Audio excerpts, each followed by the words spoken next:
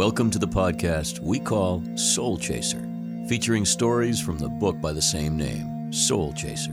This is Jordan Rich, and by my side is author Lauren Decker. We want to spend time with you today at soul level, awakening our spirits to the simple and beautiful idea that God is love and love is everywhere. I saw this once before, a picture in my mind, colors in the air, sunlight on a field, lovers in a dance, love is everywhere. Love is everywhere. And now, today's installment of Soul Chaser. Hello again, everyone.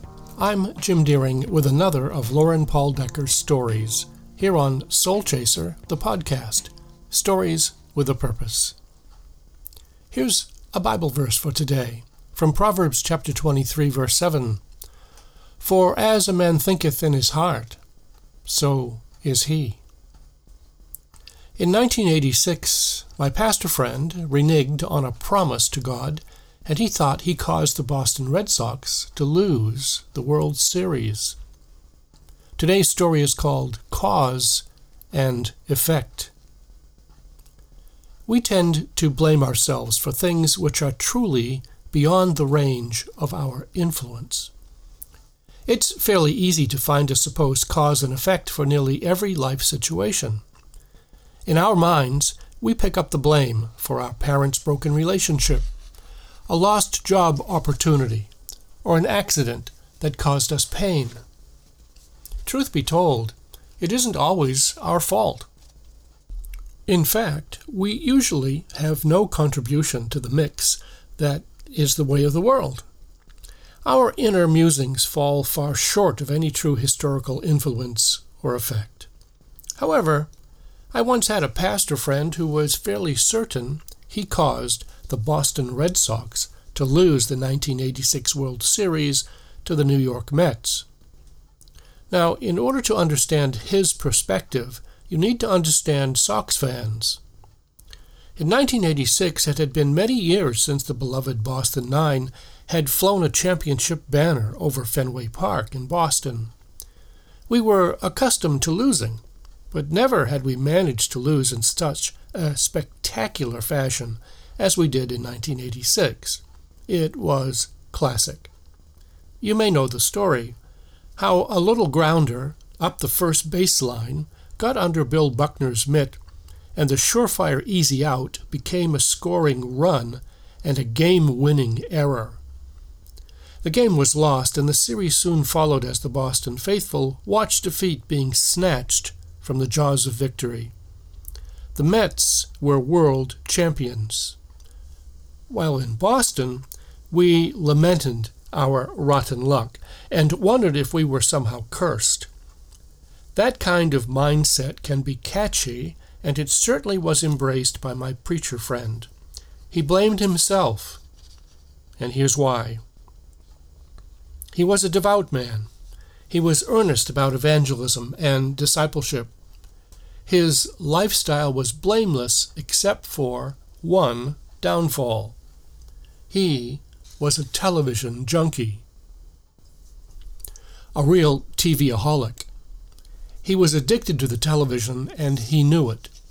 He would try and limit his time in front of the idiot box, as he called it. He would fall back into that bad habit with such ease that he finally decided to rid himself of the source of his problem. He packed up his television and stowed it away in the hall closet. Out of sight, out of mind. He considered. It seemed to work well. I promised God that I would leave that TV in the closet and spend my time in a more productive manner. He vowed. He did just that. Hours that were formerly spent in the Beverly Hillbillies, you of course remember them, were now invested in sermon preparation and hospital visits. Then came Game 6. He was lying in bed listening on his transistor radio to what was shaping up to be a Red Sox World Championship With 1 inning to go and holding on to a narrow lead, the pastor couldn't take the excitement.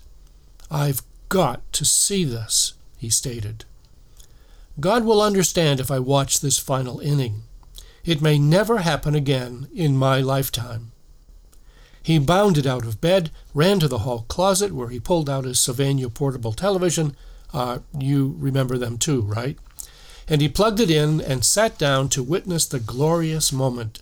Instead, the game immediately began to unravel. And when the ball rolled into right field after passing under Buckner's mitt, and Ray Knight scampered home with the winning run for New York, he stood up and exclaimed, "This is my fault.